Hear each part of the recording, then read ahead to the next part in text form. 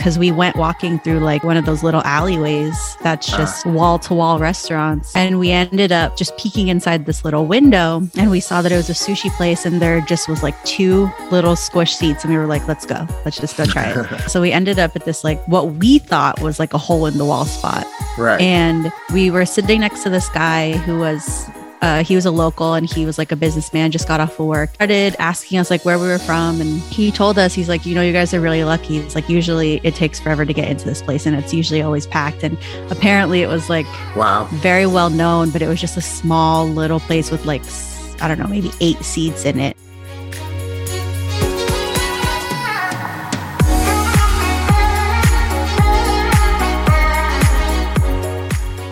Welcome to the Crossing It Off podcast, where each episode we share the stories of individuals that are living out their bucket/life goal lists.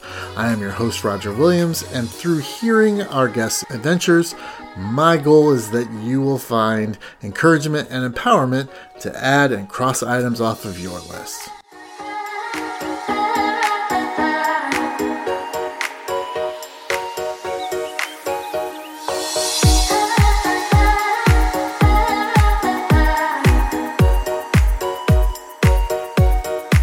All right, this time I would like to welcome my guest, Drea Sandoval. Did I say that right? Yes, you did. Awesome. Great.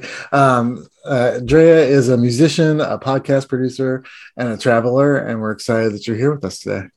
Thank you so much for asking me to be on this. I actually really love this topic, and it's something that I feel like comes up a lot in my life. Bucket list or the actual item that you crossed off? Just bucket list. Yeah. Good. Great. Like crossing off bucket list items, adding things to my bucket list all the time.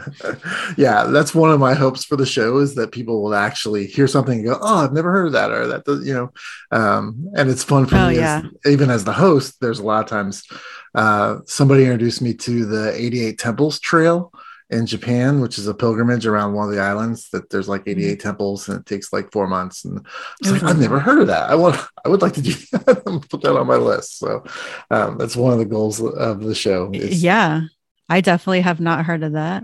Yeah, it's very interesting. Very interesting trek. So tell us, what is the item that you're going to talk to us today that you crossed off your list? So that's interesting because the thing I crossed off was actually in Japan was having an Omakase style sushi dinner in Japan, which is just kind of like, it's like a fun travel thing I put on my bucket list. And basically what Omakase is I believe it's Japanese. It's either for Japanese for you pick or chef's choice.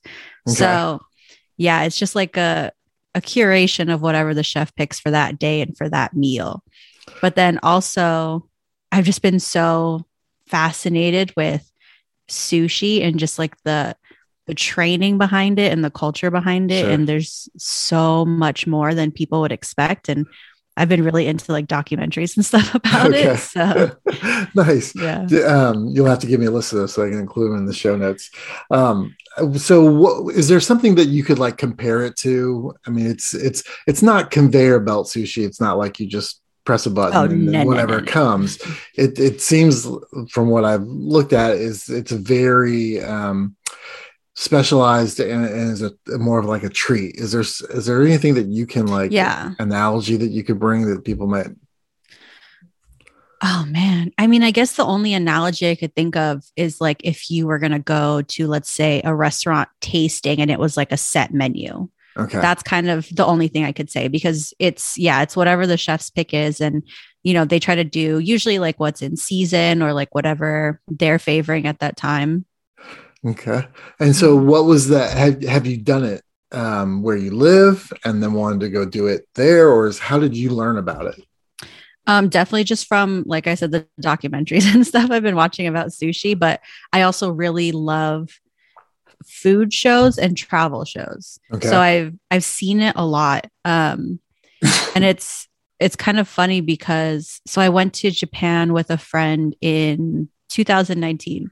One of the things I had on my bucket list, I was like, we have to do this. And we had planned to go to this like super nice fancy restaurant where they do it. And we we wanted to just like, go all out and get super dressed up one night and go do it. But we ended up not even doing that because we did so much walking and we had so much stuff to do that we were so tired. And I actually kind of liked the way we ended up doing it was because we went walking through like one of those little alleyways that's just wall to wall restaurants. And we ended up just peeking inside this little window and we saw that it was a sushi place and there just was like two little squish seats. And we were like, let's go. Let's just go try it. Yeah. So we ended up at this like what we thought was like a hole in the wall spot. Right. And we were sitting next to this guy who was, he was a local and he was like a businessman, just got off of work and started asking us like where we were from. And he told us, he's like, you guys are really lucky. It's like, usually it takes forever to get into this place and it's usually always packed. And apparently it was like, wow, very well known, but it was just a small little place with like, I don't know, maybe 8 seats in it. And he said, yeah. He's like, I walk by this place every day after work just for a chance to see if I can get in. Wow. We were like, oh, wow, that's crazy. Yeah. Those are the greatest travel experiences when you happen onto something like that. Yeah, for sure. And so is this experience of eating sushi in this way, is it a lot more expensive than typically? I mean, you obviously stumbled upon a nice place to do it, but is it typically a more expensive than just regular sushi, or is it about the same? I think it depends on where you go. Cause like we originally had planned to go to this like upscale place. And then this place we found, even though it was popular, it was not very expensive. And having been there was not much more than going anywhere else. It was just, everything was just very good quality. And like you could definitely taste the difference. Like, I mean, being in Tokyo compared to being out here, obviously. Sure. Right. But, yeah. There are definitely states in the United States that I would not get sushi in, like Arizona and Indiana are probably not places I would want. It's so funny though, because I live in Las Vegas. I live in the middle of a desert. And for some reason, all you can eat sushi places are such a big thing out here. Well, there's probably a good, healthy stream of good fish coming into Las Vegas for obvious reasons, for making sure the guests are taken well care of. So there's definitely good places out here. Yeah. So you sit down at the counter, and what happens? Well, so they do have a regular set menu, but then they had the omakase option, and so that's what my friend decided to do. And just like having that enclosed, intimate space, and then like having the 2 chefs in front of you, like making everything in front of you and like handing you everything one by one, kind of added to like the personal experience of it. Did they cater to your taste? Like if they gave you something and you didn't like it, then you were like, yeah, that was okay. Did they use that in what they prepared next? Because it's piece by piece, right? It's not like they're fixing whole rolls and putting them in front of you. It's more. I can't remember that part. I think he kind of had something already decided, but he was like checking as he went. But yeah, it's definitely more like pieces of sushi than rolls of anything. And like how much was how many pieces was it? Was it like 10, 12 pieces, or was it 4 or 5? Was it more like tapas, or was it more like a banquet? I'd say somewhere in the middle. It definitely wasn't like too small or anything, but it was a good amount. And then we sat and had sake and just like had a couple conversations with the guy we met, and then we tried to talk to the chefs. They spoke a little bit English, not too much, but they definitely like knew enough to have a conversation. And my friend spoke a little bit of Japanese, so like overall we just like had such a memorable experience. And then going to Tokyo was actually the number one bucket list item for my friend. Okay. So just like everything kind of just like kept falling into place, and just like being like, even the little things were very exciting for us. Right. So was there a specific piece that the chef prepared that you'd never heard of before? Or never, you said you'd done a lot of research on sushi. Was there anything that surprised you with what they prepared and gave you that you liked, that you you've never heard of or that you didn't think you might like when they handed it to you? Well, there was nothing that I'd never heard of, but the uni they had, the eel, Mm-hmm. was incredible. It was like butter. It was like nothing I've Wow. ever had before. Yeah, it was amazing. And do you think that that's because you were eating the sushi in Tokyo, or was it because of that way that chef prepared it? It could have been a combination of both because definitely I think just the quality of fish they get. Because even going to, um, there was like a fish market out there that Mm-hmm. I went to. And so they basically are catching and preparing within hours and Right. having, yeah, getting to have that too. Like you could just tell, I think the quality has a lot to do with just their accessibility to it as well. Are there any concerns about sushi and the consumption of sushi and what that's doing to the oceans or the fish? Do you have any personal like convictions about any of that? I do for sure, especially because I'm such a big seafood person. I love Mhm. seafood and I love fish. But yeah, that's definitely something that's prevalent on my mind, especially with, like I said, in Vegas, there's so many like all you can eat sushi places. So it's such a mass consumption. Mhm. And it definitely worries me and tries to make me think differently about my habits. But then also, like, I start to wonder with somewhere like Japan, where it's such a big part of their culture, how could you so drastically change that when it's, and I mean, obviously, there are things that have always been a certain way that just because it's always been that way doesn't mean it shouldn't change. But yeah, I'm curious about how it would affect somewhere where it's more prevalent in the culture than, say, out here. Where it's been more like you say, Vegas, they've kind of co-opted that, Mm-hmm. and it's not never would have that been sushi probably been a part of the desert culture had it not been Yeah. for the creation of Las Vegas, right? Mm-hmm. Yeah. I mean, it definitely makes you think twice for sure.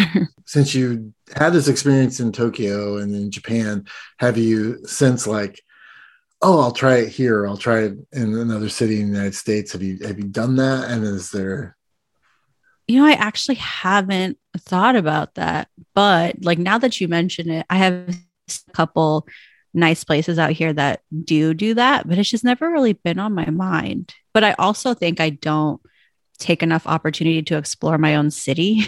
right? Mhm. Which I Yeah, should, but I definitely don't. yeah. We I think we all kind of uh, take for granted where we live. I know I lived in San Diego for a while, and Mhm. friends would there would I say, "What'd you do this weekend?" And we'd say, "Oh, we did this and we did that," and they're like, "Oh, I forgot that stuff's even here." So Yeah. I think that happens wherever you live. There's lots of opportunities all around you, but you just so busy in your daily grind that you don't take. Oh, definitely. Yeah. Whenever I go to another city and I have friends there, I'm like, oh, do you do this and that? They're like, no, never. I never.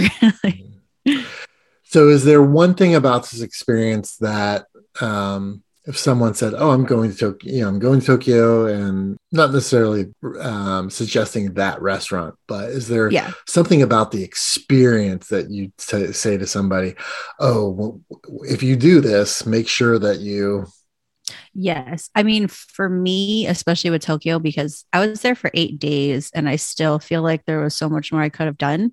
And I feel like my plans changed so much while I was there. So the one thing I would say is just be open to wandering around because you never Hmm. know what you can find. Yeah, definitely. With your experience, that definitely comes across Yeah, for as a sure. benefit that you were able to handle. And Hmm. But uh, also don't be afraid to venture out because there was a point in time where my friend and I just kind of we wanted to stray away from like the tourist areas and just kind of see what we could find and what the experience would be like. And mhm.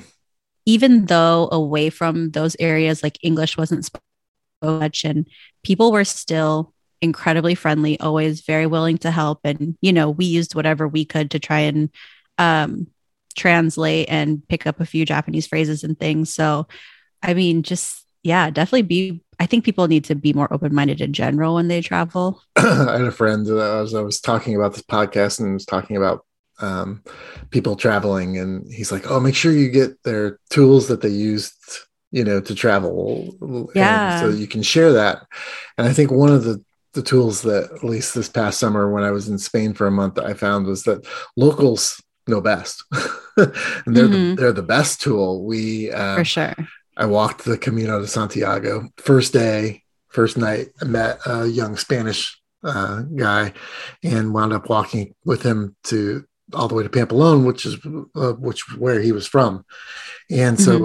so that night, he took us to all the tapas bars that were the best, but not the Yeah. most frequented. And it's like, Yes. so yeah, I'm so glad Eni was there to have that experience, because we would have just gone to the ones that Rick Steves would have told us to go to. And there's nothing wrong with Rick Steves, Oh, yeah. but it's like everybody, goes to those same places and Oh, yeah, of course. reads the same guidebooks. So definitely for me, finding locals that speak the language and know what's good and what's not Mm-hmm. is That definitely a is benefit. something I always try to do when I travel, making friends with locals. Well, I also just, like to make friends when I'm traveling, especially because I mostly travel alone. Mm, But I always ask locals for recommendations. And like even being out here in Vegas, being it's such a tourist place, when people ask me for recommendations, I try mhm. to give different suggestions than what they normally would do. Stuff that And might not be on then, the strip. yeah, exactly. Yeah. And I mean, another thing about traveling too, I feel like is important, a lot of people don't do, is just trying to learn little things about the culture and like what is respectful and not respectful in certain Mm, places because it differs so much. And it's like something so small to you might be something much more important to someone else. So just like taking the time to get to know those things about the place you're going. so with that, with the style of sushi, was there anything that was important that when you sat down at that restaurant, that's like, okay, I got to remember to do this. I got to remember to do. There were certain things that I've seen like in all these Mhm. shows and stuff that I watch that I don't know if they like specifically at the restaurants and stuff care, but just certain things of like how we mix wasabi with Mm. soy sauce is not typically something they do. But then also, usually in the States, wasabi out here is not real wasabi. So out there, it's the real stuff. So it's so much more pungent. And so there's such a stronger taste. So kind of like to already have that in my head and be prepared for that. Right.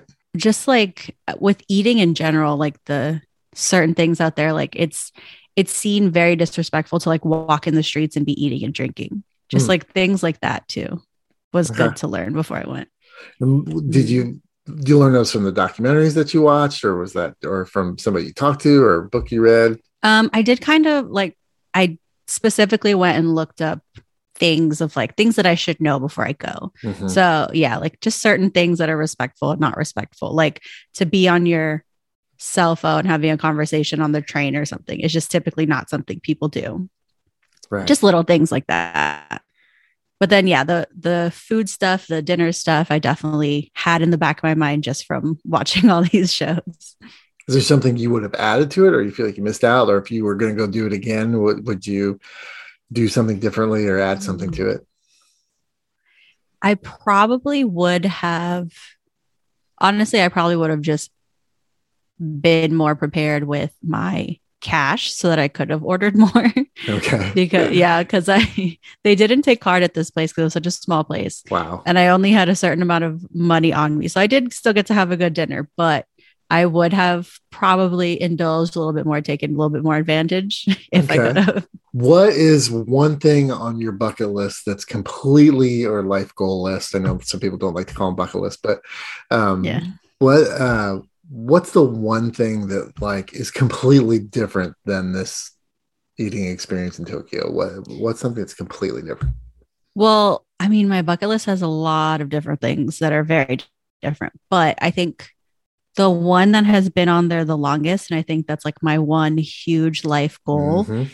is to hear an audience sing back my own song lyrics Oh to me wow. and like and have that moment with like the lights and the lighters and that whole thing you always Mhm. see like Sure. that. Yes, that vision has always been like my number one bucket list item.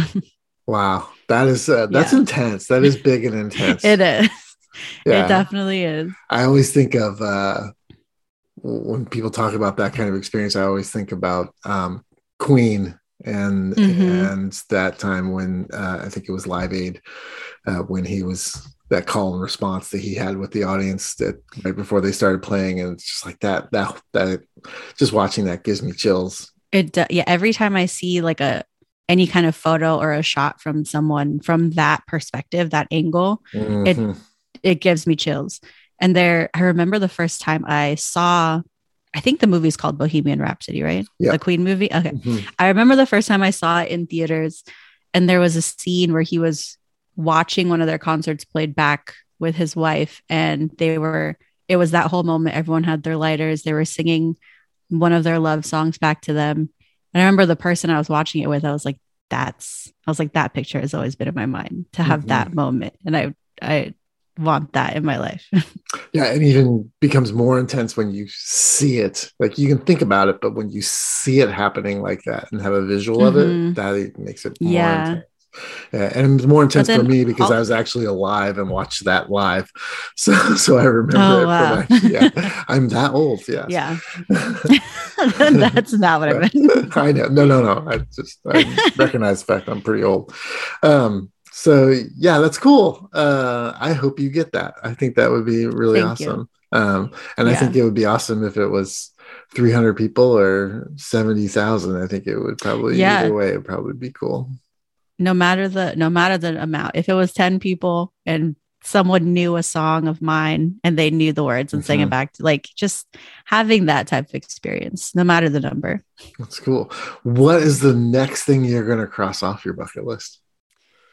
So I actually was recently talking to a friend about this, because there's only like a little bit more than a month left in the year. And I am determined to cross something off. I don't know what yet. Okay. But I really want to fly a plane, and I don't know if that's possible, but I'm trying to figure that out right now, if I can try and do that for the end of the year. Typically on the first lesson, I think they do let you like for a little bit. They do. I have a friend. I have a friend that just his girlfriend bought him just one flying lesson, and he got to hold the stick and do a little bit. So I think that's probably awesome. That might be the one that I do, because that seems the most accessible. Because a lot of the ones I have, I think, are, travel ones. And I don't think I have time to make that happen. Yeah. But yeah, I'm trying to think of other like little things I could do. I mean, I still haven't been to the Grand Canyon, and I'm so close to it.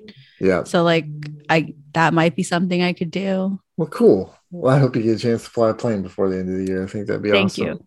I think that might be the one I focus on. Okay, great. Well, I really enjoyed this conversation. I had no idea what omakase, is that what I say? Omakase style sushi was until you mentioned it, that you had crossed it off. And so I'm appreciative of this conversation. And if I ever get to Tokyo, I will do that. I will definitely sit down and have that experience, because it sounds awesome. For sure. Drea, thank you so much for being here. Wish you all the best in your future. Thank you so much for having me. How can folks find more information about you? I know you're a musician and you have podcasts. How can people find more information about those things? Well, on my Instagram account, my personal Instagram, the name is Drea, and I have links to all that stuff. The name of the podcast is Unpopular Passion. It's on all the major podcast outlets. But also, if you just go to my website, dreasandoval.com, there's links to pretty much everything on there. The podcast, YouTube, all that stuff. Awesome. I highly encourage folks to do that. And thank you again so much for being here, and best wishes on crossing more stuff off your list. No, thank you so much. I really enjoyed this. I love talking about stuff like this. So thank you.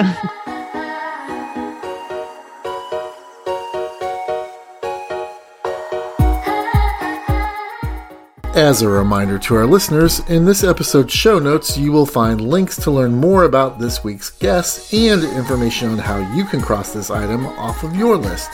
You can follow my adventures of crossing items off my bucket list on Instagram and Facebook. And as always, new episodes of this podcast are available to stream every Friday morning.